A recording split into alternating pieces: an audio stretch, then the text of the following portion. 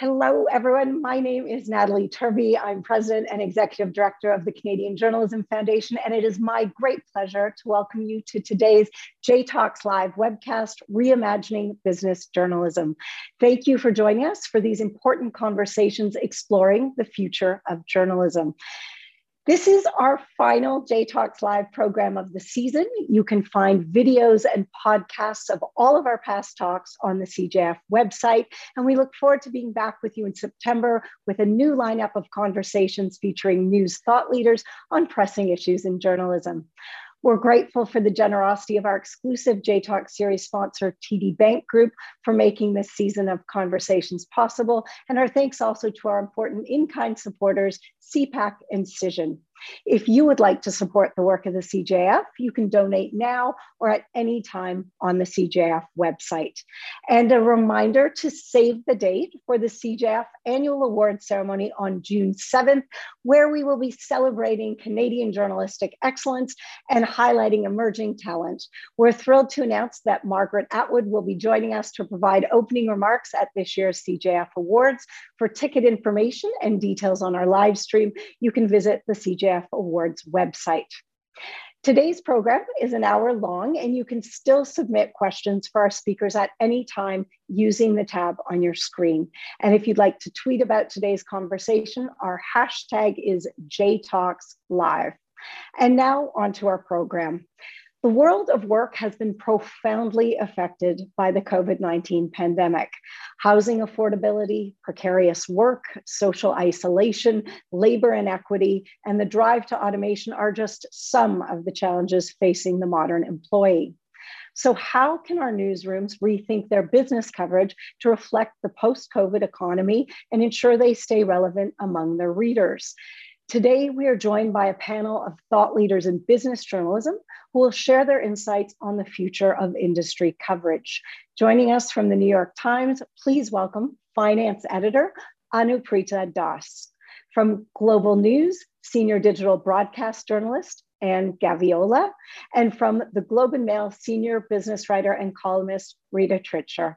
They're in conversation with Toronto Star business reporter and longtime journalist on the business beat, Christine Dobby. It is an honor to have this stellar panel with us today on our virtual stage. Christine, over to you.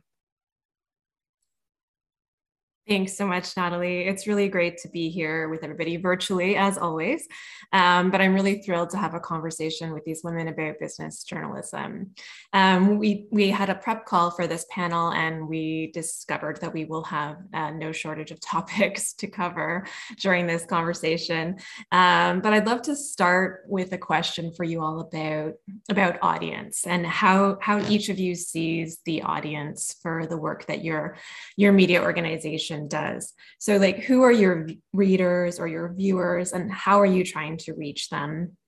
And has that changed at all over the past 2 years with the events of the pandemic, which have really highlighted a lot of social inequities, as well as the business world and the broader world's reckoning with racism and colonialism? So I know that's a big topic, but really who are you trying to reach, and how are you trying to reach them? Preeta, I thought we could start with you. How do you see the audience for the New York Times finance coverage? Yeah, I think our readership is, we're writing for the intelligent, smart, well-informed, but general reader. So it's not a financially sophisticated audience necessarily, but it's someone who wants to know what's going on in the world of finance and business. And if they're going to read 1 or 2 or 3 stories about a particular topic, you want that the story you're writing incorporates all of that information. So you necessarily have to do much more in-depth piece of reporting and writing, a story that is much more analytical and comprehensive, that really addresses all of the topics and ties together all of the different threads that, someone who's following the news because of work might be kind of like going and reading every twist and turn, but our readers necessarily aren't going to do that. Now, that's a very wide readership, and it's a very hungry readership. And what we've discovered is, what we've been doing with our journalism is trying to make more of it at a faster pace. We call it live journalism. to be more competitive, to also give readers news as it's happening, especially when it's Ukraine, or recently with Elon Musk and Twitter. The appetite for that story is relentless. And we had a live briefing that just fed into just different aspects of the story, and it just got enormous readership. So we're trying to meet the reader in two ways. One is to give them that comprehensive, pullback look, but also when there is breaking news of interest, try to meet them like as the news happens, to be competitive. And did that shift at all for you during the pandemic? I think you started at the Times just before the pandemic started. Is that right? Yeah. 3 weeks before the pandemic. So for me, it's been largely virtual. I think if anything, the pandemic taught us, and this isn't necessarily about business and finance journalism, but it taught us that our readers really do want live, immediate, up-to-date news, because the thirst for pandemic-related coverage was so enormous, and it was very broad. How does it affect the economy? How does it affect, small business? What's happening to the markets? Why are the markets going up when the entire economy is shaking because we've all kind of, shut down? When can I go out? There's so many. What's going to happen to work from home? Is this a temporary thing? So there were just so many questions, and we tried to meet the reader in every format possible. And I haven't even talked about our audio and visual journalism efforts, because those are also kind of, places of growth for us. But I would say that it just reinforced the notion and our efforts to kind of really meet people real time while also pulling back. It's kind of like a juggling act. And I think we've, learned that our audience appreciates that. So I would say that's definitely been kind of a big takeaway for us emerging out of the pandemic. That's so interesting. I know that at the start, we've seen sort of surges in interest in COVID, and then really you could see the audience sort of tiring of COVID coverage. And then when the actual waves of COVID return, there's more interest in COVID coverage. We'll see if we ever get out of that cycle. And I wonder if you could talk about how you see the audience for the business coverage that Global does. And so I've got a bit of a unique perspective in terms of types of audiences. I've served 3 very different ones throughout the course of the pandemic. So at the onset of the pandemic, I was over at Vice serving a youth media outlet and a really interesting and very specific audience there. And then I moved over to BNN Bloomberg, and it was, more of your savvy investors, niche, but national. And then here at Global News on multiple platforms, it is a big, broad, Main Street audience. And these are people who I'm finding that the appetite for business stories and health, I would say those two, has been voracious throughout the course of the pandemic. And I have felt that whether it relates to, what's going on with the housing market, or stocks, or inequality, whether that's income or racial inequality, injustices, and the rest of it. And so all of that folds into my beat, and it's been this great challenge. I mean, it's never been more exciting to cover inflation, certainly not in recent memory. So yeah, it's been really interesting. And the key thing for us is we try to be where our audience is, and sometimes that involves going onto platforms that you might not necessarily think of. Apparently, some of my longer form pieces live well on Snapchat, for example. And so that is part of the new frontiers. I think business journalism is so valuable, especially for a Main Street audience. It's not the kind of thing that's necessarily taught in schools, whether it's personal finance or what's happening with the economy and what that means for your household budget and your day-to-day. So yeah, I think it's just a very exciting and unique time. I wouldn't want to be anywhere else. Yeah, it must be interesting to get some take up on a Bank of Canada announcement and actually some desire to run a story on that. It's wonderful. And yeah, and I'm finding that, once upon a time, and I've been doing this for some time, I'm going to date myself a little bit, 15 plus years. And there was a time, there are lulls, of course, and sometimes you have to work a little bit harder to sell a certain business story and say, no, this is going to be really interesting, and here's why.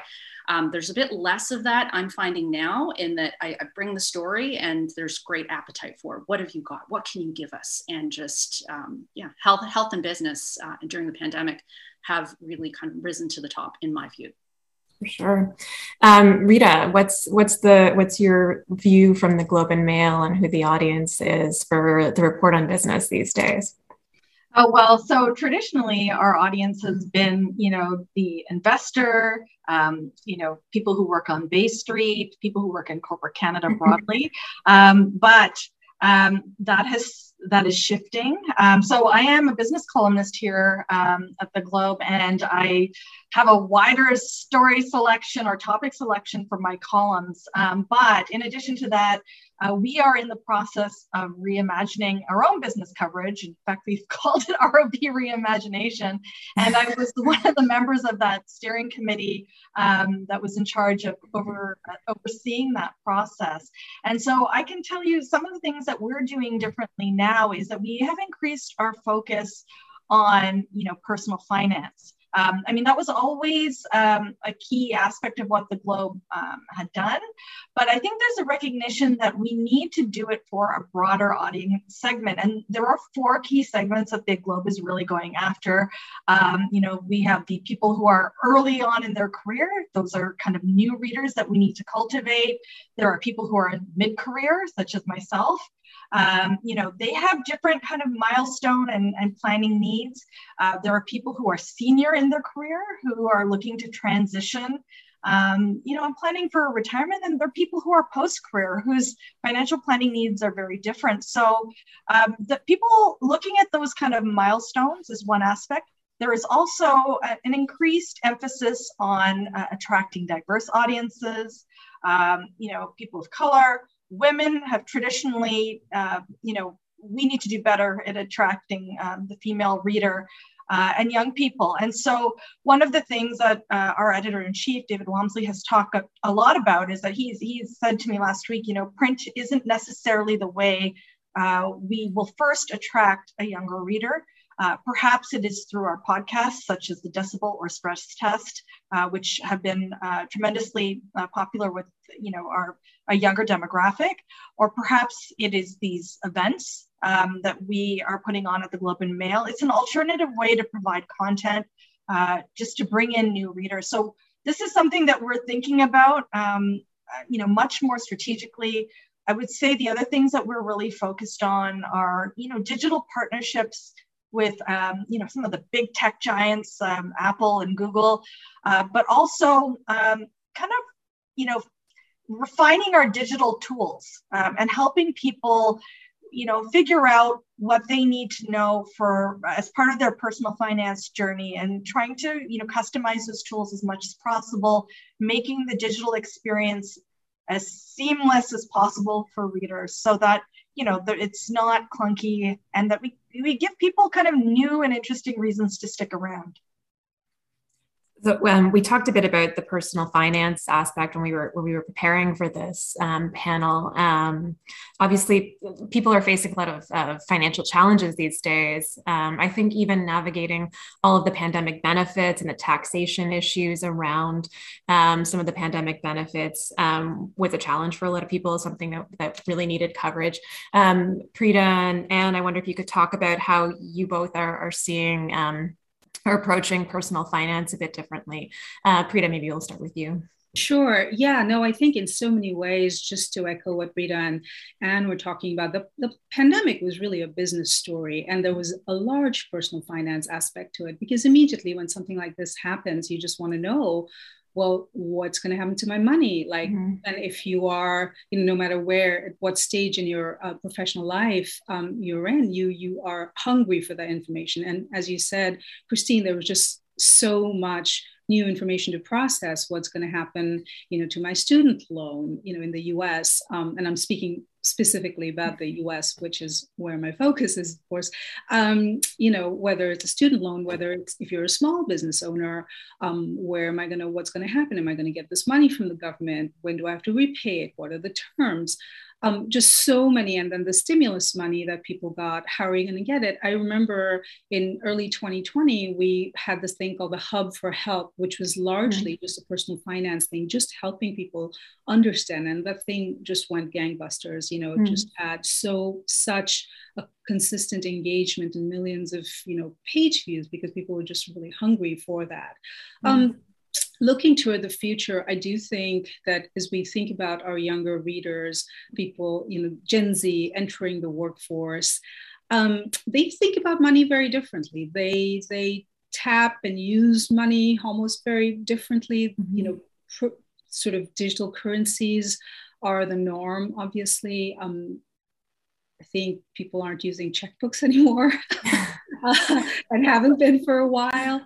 And so, and, you know, and financial inclusion and thinking and trying to reach different audiences and different readers who have maybe different cultural notions of money, and like, you know, people who are more conservative about saving, people who care about where they, you know, thinking about investing, but want to invest only in companies that fit in with their worldview or their goals or ESG. You know, so how do we reach that reader? How do we write stories for those people that people can, because personal finance always ends up having a service aspect to it. So how do you make your stories relevant and you know, usable, but also informative for them? And then we're putting a lot of effort into and resources into our cryptocurrency coverage. Now, no one knows what the future of it is going to be. There's still so many questions unanswered, including what on earth is it?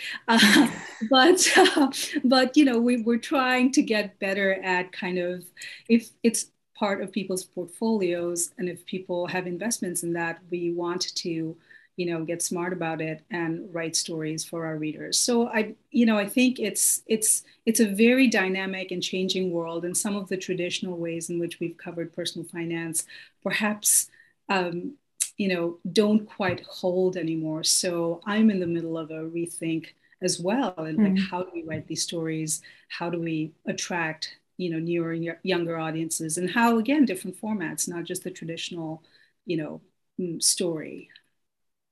Yeah, I really think back to the GameStop frenzy last year. I think that really forced a lot of reconsideration about some of the business coverage. And Anne, I know you've been, excuse me, coughing here. I know you've studied Bitcoin. You've actually been involved in that industry. So I wonder if how that influences your own approach to personal finance coverage. Yeah, so just a little bit of the backstory on that. In 2017, 2018, I took a little time out from journalism, which is all I'd ever known throughout my career, to go work in fintech. I worked for what was at the time one of Toronto, Canada's leading blockchain companies. And I wanted to know, I needed to know what was going on there. And I wanted to be right up close. I didn't want to be so far away from it. I'm working on a book about the wild and wonderful time that I had and all the things that I learned. And I became a C4 certified Bitcoin professional, which just means that I learned about the computer science that powers Bitcoin and also Ethereum. So there is a little bit of expertise there. And then I came back into journalism, and I found that, you know, when I initially left journalism, I was having a tough time selling stories about crypto. And maybe it was a bit too early, but the pushback was, it's too complicated and it's much too niche. And now they're coming to me and asking, you know, what is an NFT and how does this work? And all that. So it's terrific that things have really changed in terms of the zeitgeist and acceptance and editorial decisions related to that as well. This doesn't seem to be treated like a passing fad, but rather something that's here to stay and something that benefits us to learn about as it evolves. But to your point about, you know, how things have changed during the pandemic and the personal finance piece of it, I think that pre-pandemic, for the most part, if you needed, you know, some specific financial advice about debt and savings, and you could do a Google search and find something. Maybe it was a few years dated, but it was fine. Like you could find out what you needed. And then if you remember back to those dark and scary days in 2020, when everyone was stuck at home and no one knew what the heck was going on. I personally thought we were just going to be working from home for 2 weeks, 2 months max. And all of a sudden, you know, those old searches weren't cutting it. You needed new and up-to-date, fresh information for this weird new reality that we were all suddenly trapped in. And I think that has just continued, whether it was, all the confusion around how to apply for CERB, or is it the CERB? Just these new frontiers that we're, coming up to together. And there were so many questions. And I think Google searches are a great way to find out. I mean, I'm not saying you base editorial decisions, all of them, on Google searches, but if you want to find out what people are worried about, what people need to know about right now, that's a great source. And so I think from a business, reporting perspective, that's right there. Those are your cheat sheets, if you will. And they told us that the appetite for all things business, economy, personal finance, what's happening with rates, and all the rest of it, it was right there in those Google trends. And Christine, may I jump in? Just you mentioned Reddit, which I know we talked about earlier, and and Anne's mention of Google searches reminded me that Reddit is the other place where we spent a lot of time, me and my team, last year during the retail stock trading mania, GameStop and AMC. And we're still trying to understand how much, whether this is a permanent force in the markets or whether it was something where a lot of people stuck at home during the pandemic just began to look at, buying and selling stocks and where they were going, looking to understand the dynamics of the stock market. Who are the big players? Why, what is short interest? What is a short sale? So, I think Reddit was the other place where, which served as a really good, way for us to understand what were the main issues and concerns and conversations that your, small investors, individuals were thinking about as it, connected to trading and investing. And the social media piece, I'm just going to jump in here, has become impossible to ignore, in my view. The meme stock frenzy really highlighted that. And I do think that it's something here to stay. It's not just, it may have been kind of the catalyst was that we were stuck at home and had a whole bunch of screen time and not much else. But Reddit has become a place where the Ontario Securities Regulator, the BC Securities Regulator, they're now actively on there, purposefully having conversations and listening to what's going on. You talk to investors on Bay Street and they say, yeah, I now have to do a sweep of Twitter in addition to looking things up on the Bloomberg terminal to find out the kind of real story about what's going on with this specific publicly traded company. So the game has changed. And yes, a big part of it is, retail investors having a bigger voice, and social media is where they're at. But there has this shift, I think, is here to stay, and it really benefits us all to pay attention to it. And what does this mean going forward? So it's so interesting. You all brought up so many interesting points. And I think related to the question of audience, I'd love to talk to you about how the business model of business journalism. I think we're going to solve this problem right here in the next 15 minutes or so. But I know at the Toronto Star, our business team, it's small, there's 5 of us and 2 amazing interns right now, but we meet every week on Zoom just to check in and talk about story ideas. We also look at analytics and look at how stories have done. So we look at subscriptions and engagement and clicks, and we see some encouraging trends. Some of the stories that we spend more time working on, the features, the investigations, they definitely tend to do better on subscriptions. So we see some encouraging signs there.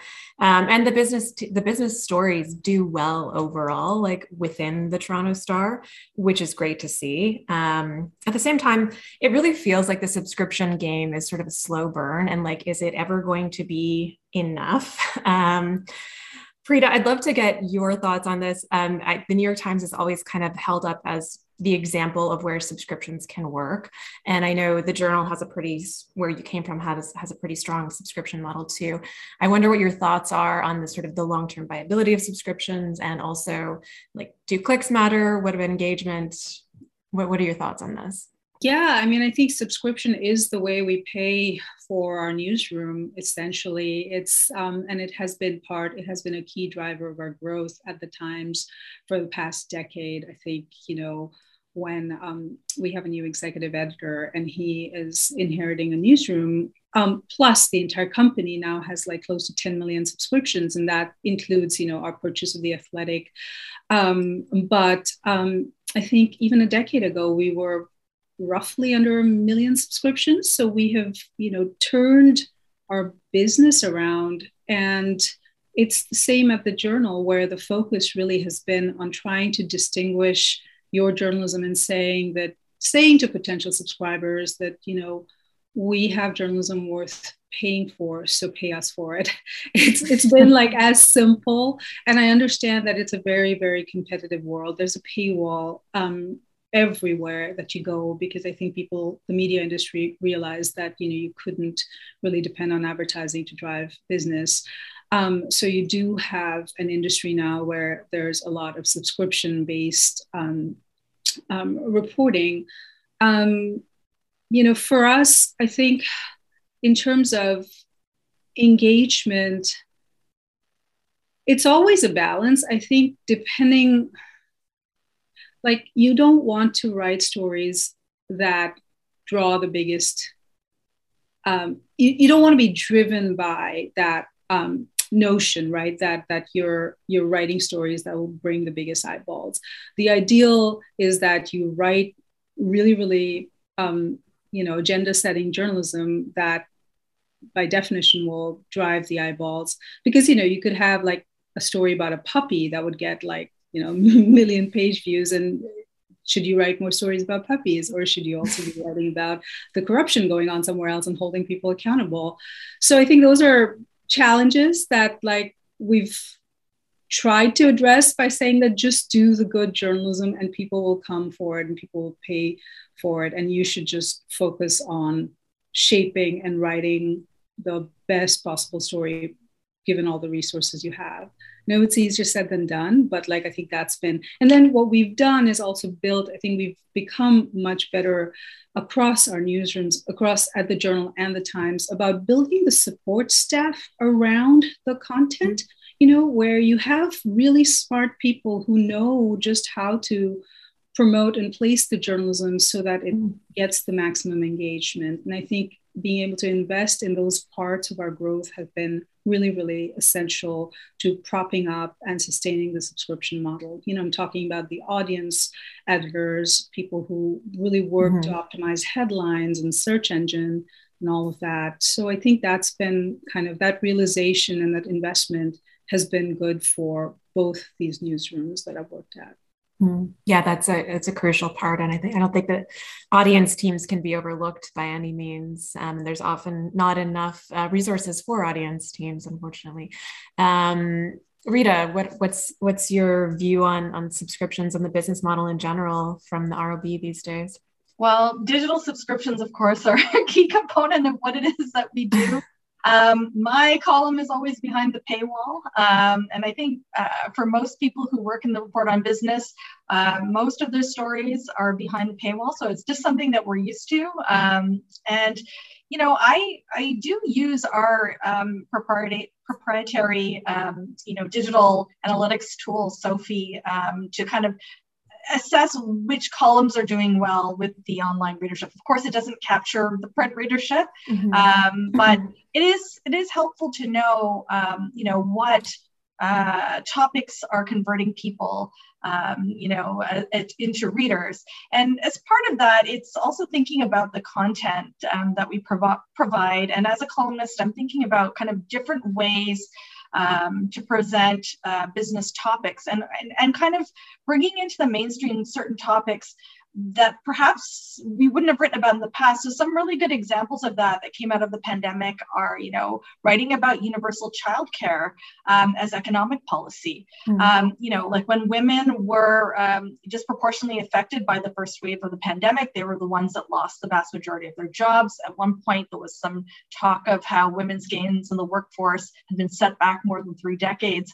The issue of universal childcare and the lack of childcare spaces became not just a women's issue, it became actual economic policy. And some of the bank CEOs also wrote in their own op-ed pieces about that. Another example of something like that is, sick leave, paid sick leave, something that many of us take for granted. That became, not just a political topic, or a nice to have. I mean, when we talked about migrant workers or the spread of COVID in certain workplaces that, in factories, that was something that was became a real kind of point of societal debate, and a point of corporate social responsibility. Companies talk an awful lot about corporate social responsibility, but this was one of the topics where the rubber meets the road on corporate social responsibility.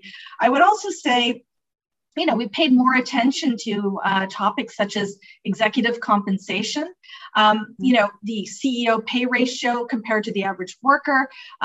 There were so many essential workers who didn't have the option from working from home. They had to show up. They were the ones facing disproportionate risk. And, while many of them did receive temporary hero pay, a lot of that was scaled back. But we've seen executive compensation, be a real sore point. My colleague David Milstead has been writing columns and news pieces very recently about executive compensation since we're in proxy season. And I'd say the other kind of item that we've been thinking about differently, and the other topic is, okay, obviously we saw, housing, the value of housing just, explode. The prices for homes explode during this pandemic. But at the same time, housing as a human right became a very important focus for us as well, because we were telling people, stay home, right? You all have government to say, but what if you don't have a home to go to? Or what if you live in a congregate setting? So rethinking these topics and the way we've presented them in our business coverage, housing is no longer just an asset. Right. This is now an issue of human rights.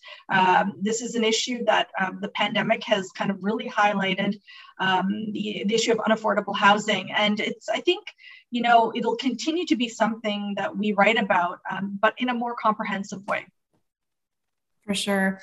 And how do you see the business model for business journalism within sort of the traditional TV broadcast world that you're working in? So I don't have a ton to talk in terms of, the model for that. And I try to kind of very carefully stay out of those types of conversations. Though I do want to pick up on something that Rita mentioned in terms of, these problems that we had societally that existed pre-pandemic. And then with COVID-19 and everything that came with it, the restrictions and all the rest of it, it just brought them into the spotlight. Whether it was, how important our homes are and how different home is depending on where you are. All of a sudden homes for some people became their schools, their gyms, their office, sometimes their daycare, which was difficult. I can speak from personal experience with 2 young kids. But also a reminder that for other people, it was much worse than that. Homes were either unsafe, unsuitable. Maybe they didn't have access to great internet. And then what do you do when you need that to connect to work or to school? And to your point about the essential workers that, were going into work day in and day out, but we weren't compensating them as though they were essential. And so I could go on and on and on, the lack of safety net for gig workers. They were an afterthought, at least initially, when we started thinking about how are we going to deal with all of this and certain workplaces getting shut down and the future of events being a big old question mark.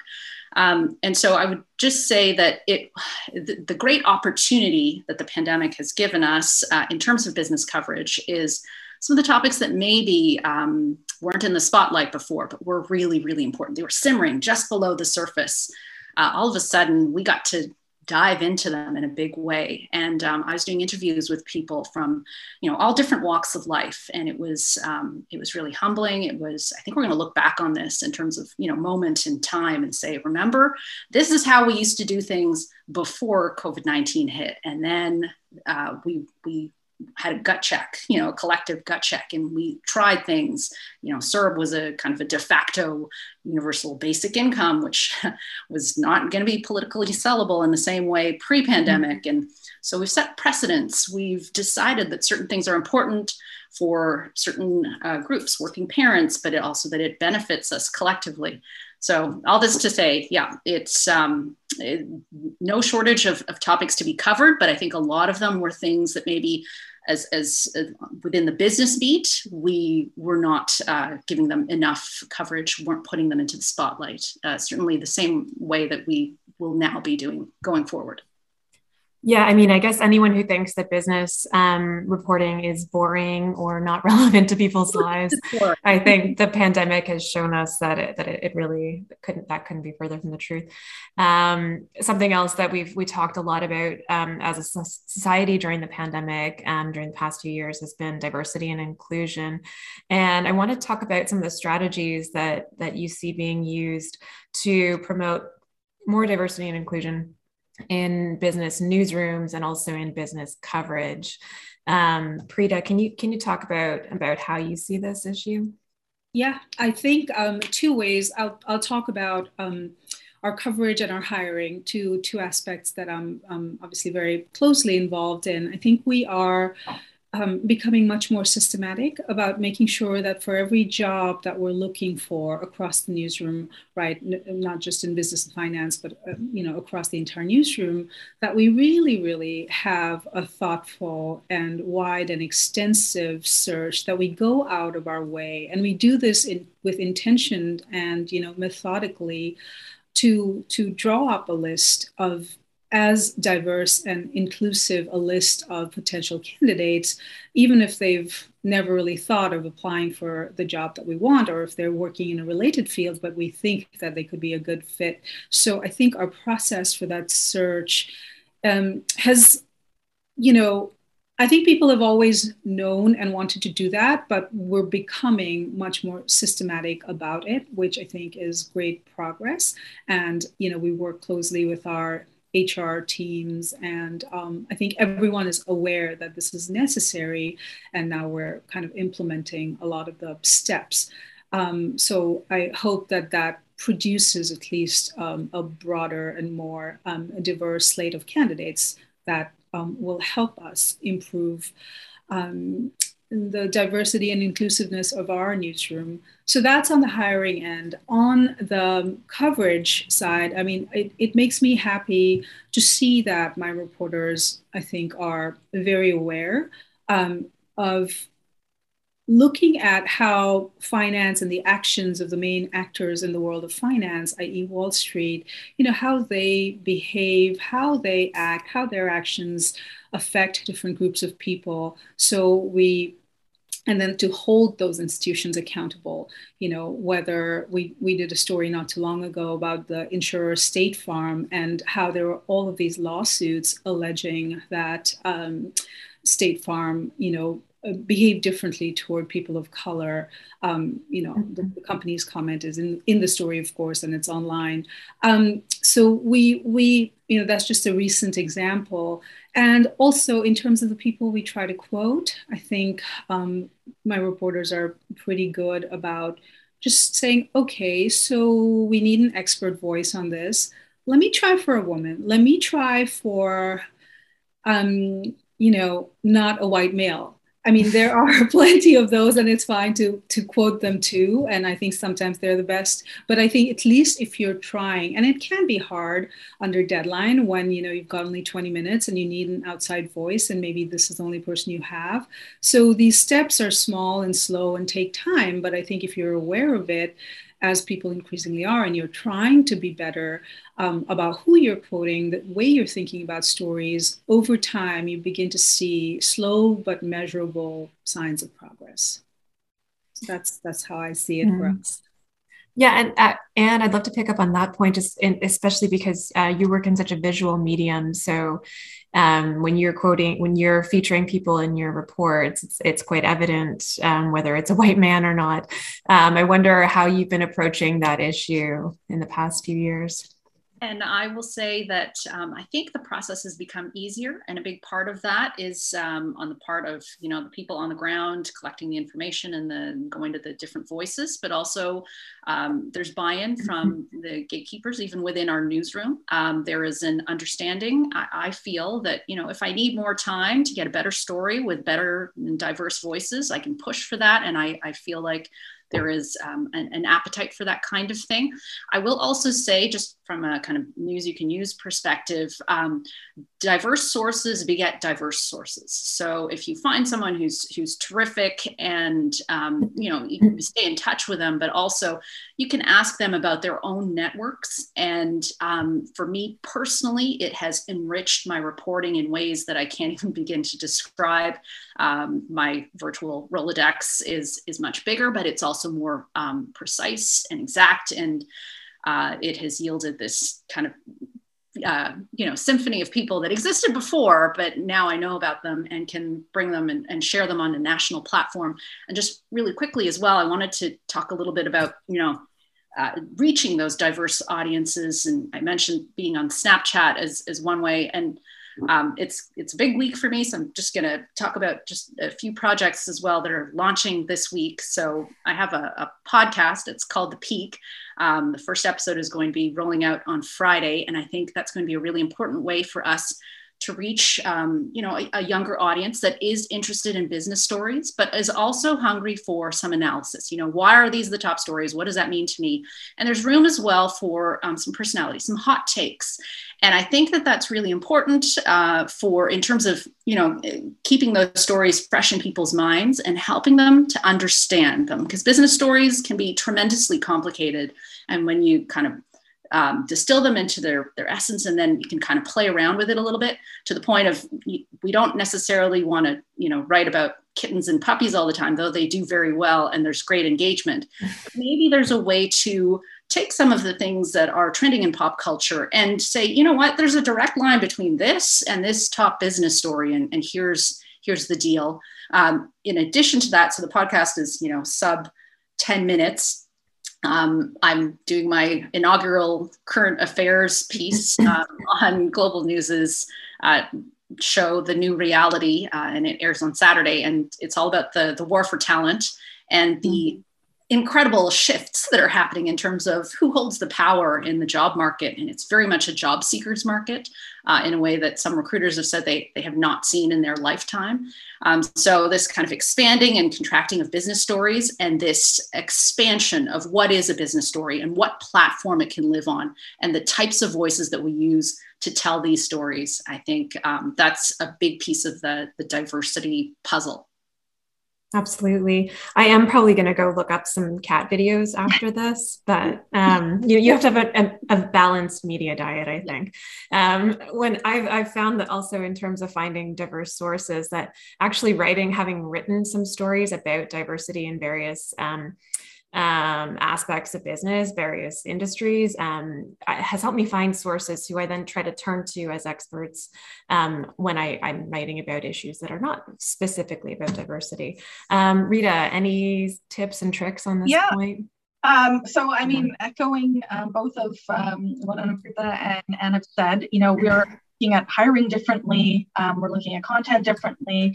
But I guess the thing that I wanted to say and speak directly to anyone who is a journalism student right now, who's considering, a career, in business journalism, please consider it. Business journalism is where it's at. Forget political reporting. That's just boring.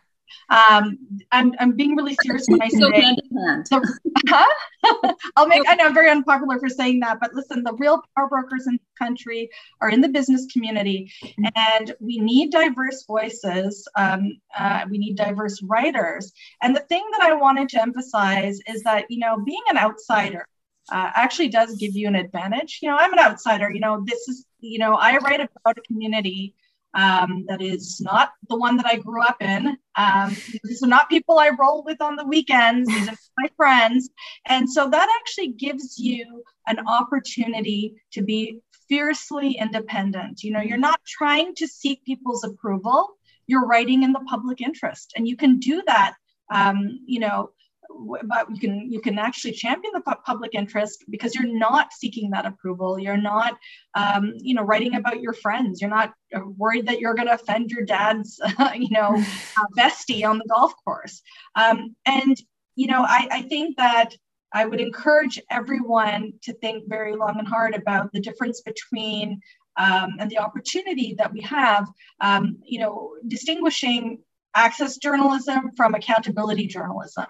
And I think accountability journalism is what really matters. It's about, holding companies accountable and acting as a check, when they, make claims, when they mislead their investors, or if there's corporate malfeasance, if there's money laundering, corruption. I mean, there's not every story is a negative story, of course, but there is an aspect of accountability journalism that is there that should be very appealing to younger people. You can do it differently. And, this will be the best time intellectually you'll ever have in your career because you're constantly learning on the job. So this is my personal appeal to anyone who's watching, who's interested in their career. Come talk to any of us. As you can see from this panel alone, the future of business journalism is female and very exciting. So, approach any one of us and be happy to talk to you about it. And I just wanted to say one more thing that I learned from Christine, because I do a reported column. When she and I worked together at the Globe, she used to, call up companies and she'd ask for interviews with people and she'd say, isn't there a woman I could speak to? Isn't there a visible minority I can speak to? That was her approach. And I thought that was brilliant. It was brilliant. And something that I have adopted in my own practice as a columnist, because I do write a reported column. I've done the exact same thing. So, thank you, Christine. Yeah, it was an interesting thing, or sort of experiment, especially when I was on a beat where I was covering the same companies over and over and trying to get some different voices into stories, but really just wanting them to think about it and hopefully present people as sources on an organic basis, not just because this person is a woman or a visible minority. Anyways, I think it's a work in progress for us all, as I'm sure we would all agree. I'd like to move to some questions that we've gotten. Some of the topics we've actually covered in what we've already talked about. But one question from Eugene E. is, how is climate change influencing business coverage? Obviously a huge topic today. I think, Rita, you're involved in a panel on sustainable investing later today. Rita, I wonder if you could weigh in on what you see on this front. Yeah, I think, we have a climate desk now, and we've had for a while. So people who are very specifically focused on writing about the climate in as many ways as possible. But, I think the question is really rooted in the bigger point that Rita was making about business journalism being at the heart of so many things, right? It's about money, it's about policy, it's about power. It's about how decisions get made. It's about why a company can choose or not to choose to do something, right? Like, it's about whether an investor is pushing a company for more disclosure. It's about geopolitics, driving short-term interests versus what we all know is good for the climate in the long term. We didn't expect a war to force people to revisit, say, Biden's, climate plan. So all of that is very much part of business journalism coverage. It's an expansive view, but I think it's the right view because money and business is at the center of a lot of these decisions. For us, I think climate is something that we're reacting to, following the story, trying to understand how seriously businesses are taking it, reporting on their efforts, holding them to account when we see flagrant violations of their stated interests in an environment where there isn't very clear regulatory policy or guidance yet. How do you hold someone to account? I think that is a challenge for all climate reporting at the moment, because governments everywhere are also stuck in how strict you can be, right? And the kind of preoccupations of electoral politics often interfere. And the idea of national, the fact that we have national boundaries also interfere with how you think about covering and writing and doing justice to a topic that is so global and so long-term. So I think these are challenges that we think about and are trying to, again, get more systematic about covering climate in itself, but also through business, through policy, through money, through holding companies to account, through following investors and what they're really looking for. And the fact that a lot of companies, I think, largely probably pay lip service to the notion of ESG, and that they need to be pushed and prodded to do more. And who's doing that? Journalism is only one piece of it. So, following all of these different threads, I think is something that we're very aware of and doing more and more of. The disclosures around climate and ESG are so varied and frustrating. It sort of reminds me of diversity issues where we don't even have the base info to be able to sort of gauge whether progress is being made. And you're kind of in the situation where you're having to take a company or an organization at their word. It's extremely frustrating. And how do you see climate coverage in your reporting? I think the view of kind of where it fits in with business journalism has changed in that it's impossible to ignore certainly from a risk perspective, whether you're an insurance company or insert any kind of business here. And I think that we're probably, in terms of moments in time, there is corporate buy-in in terms of it is important from a PR perspective. Is there the action to kind of really show that commitment? I don't know that we're there yet, but maybe we're close is what I would say, just in a nutshell. Got it. And Rita, I know this is probably on your mind since you're going into another panel around this topic later today, but how are you seeing this issue? Well, the issue of the green transition is one of the kind of core topics that kind of factored into our reimagination of our business coverage. And so, there's different ways to cover that. Obviously, what is it going to mean for traditional, oil producing provinces such as Alberta is one. What is it going to mean for the Canadian banks, which have traditionally been big lenders to the oil patch? There is transition risk for these banks. If, you suddenly force a change to happen too quickly. So, how are the banks managing that from a regulatory perspective? What does this mean for retail investors? This is something that I'm very interested in. This is becoming more mainstream, environmentally focused investing. But what is the risk that comes with a lot of these investments? Have we looked at that? Is there enough disclosure about risk? Because a lot of these investments are new. A lot of these funds are new. They don't have a performance history.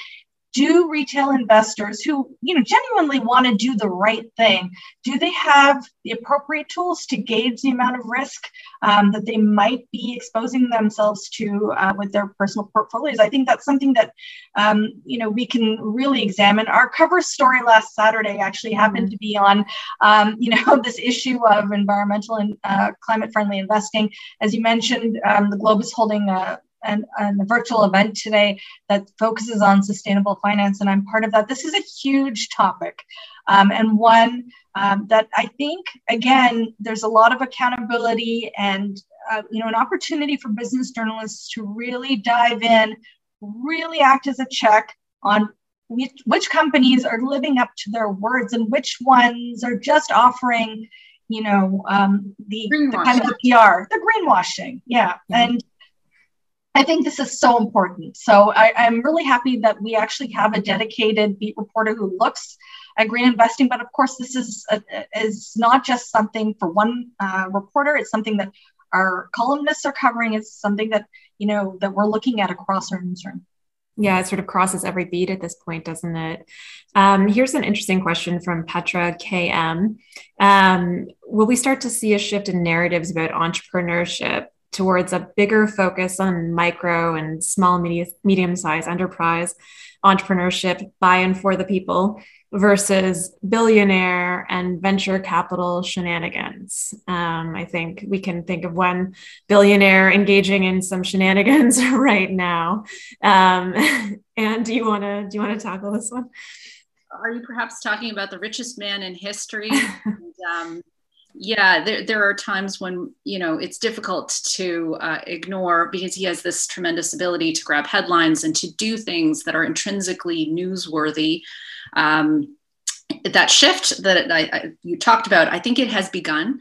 I think, like many things, the pandemic has accelerated that. The corporate shenanigans and the kind of 1%ers and how they roll compared with, middle class and lower income, precariously employed people, what different realities and universes we inhabit. So yeah, I think that has begun. There's a great appetite for that type of thing. And yeah, maybe there wasn't enough of that scrutiny pre-pandemic, but certainly there's an awareness of it now, and no hesitation in terms of the accountability piece. And really, I don't want to say going for the jugular, that sounds so aggressive, but not feeling the need to play nice. These are very sophisticated investors, and you can really hold their feet to the fire. I think certainly in our newsroom, that is the feeling. Rita, I think the Times had a whole magazine issue on billionaires a couple of weeks ago. Yeah. How are you seeing this? I mean, I honestly, I read most of these articles, and I've written about wealth in the past. I think we need to hold power to account. I think we need to establish that there is enormous wealth, most of it hard to estimate, most of it just essentially guesses. There is the industry of catering to billionaires, but if we don't explain that in our societies, there's been this widening income and wealth inequality that's worsening, and that it is systemic. And, I don't think anyone is writing about billionaires to say, oh my goodness, look at these amazing lives they lead. If they are, I think it is in the context of, look at what's going on, like real wages for a lot of people. This present moment, yes, it's a workers' market, but real wages for people have really not gone up at anywhere near the rate that billionaire wealth has. When you look at the Russian oligarchs and the fact that so many of them have massive investments, people fixate on the yachts, but they have many more billions of dollars tucked away in US markets, held through multiple shell companies. I think all of that needs to be part of our general knowledge base, because otherwise we might be under the illusion that things are okay, life is this way, and they're rich people. But what does it mean to be rich? 1 million and 1 billion are very different. And the fact that billionaire wealth grew so massively during the pandemic, I think in the context of inequality, I think it's really important to focus on that part of our global economy. In terms of covering stories of individuals, I think are always, and the Times really does look for stories of individuals. For instance, when you look at the Amazon unionization story, the fact that it was, individual action that led to it. We did a big profile a few years earlier, and we, followed it up with writing about the guy who had started it. So those are stories about individual success, maybe not entrepreneurship, but, I think we cover both ends of it. But I really don't think that we should take our attention off the billionaire class. Can I just jump in for a second, Christine? Yeah, Rita. I think that entrepreneurship is something that we really do need to focus on, because these small businesses took a real brunt of the economic shutdowns. And there is a real concern that the entrepreneurial spirit has been damaged. Particularly if you are a woman, or if you are a visible minority, who was already facing barriers to obtaining financing. I think this is an area where we really need to focus on going forward as we continue with the recovery, to ensure that the recovery in entrepreneurship and in the small business sector is an equitable one. And it's actually a topic that I have just filed a draft on for the Report on Business magazine. It's specifically about barriers facing Black entrepreneurs. So, I think this is a real opportunity for us going forward to kind of, even with entrepreneurship and small businesses, to kind of rethink who we're writing for. Well, as expected, this hour went extremely quickly. And unfortunately, there's other questions that we weren't able to get to, but we did cover some of the themes that were raised in the questions during our earlier conversation. So I just wanted to thank you all, and Anupreeta and Rita. We've really learned a lot from this discussion. Like I said, we could keep talking for probably an hour or two longer. I wanted to thank everybody who joined us and those who submitted questions. And to stay up to date on CJF events, you can sign up for the newsletter or follow the Canadian Journalism Foundation on social media. So thank you everybody for watching, and enjoy the rest of your day.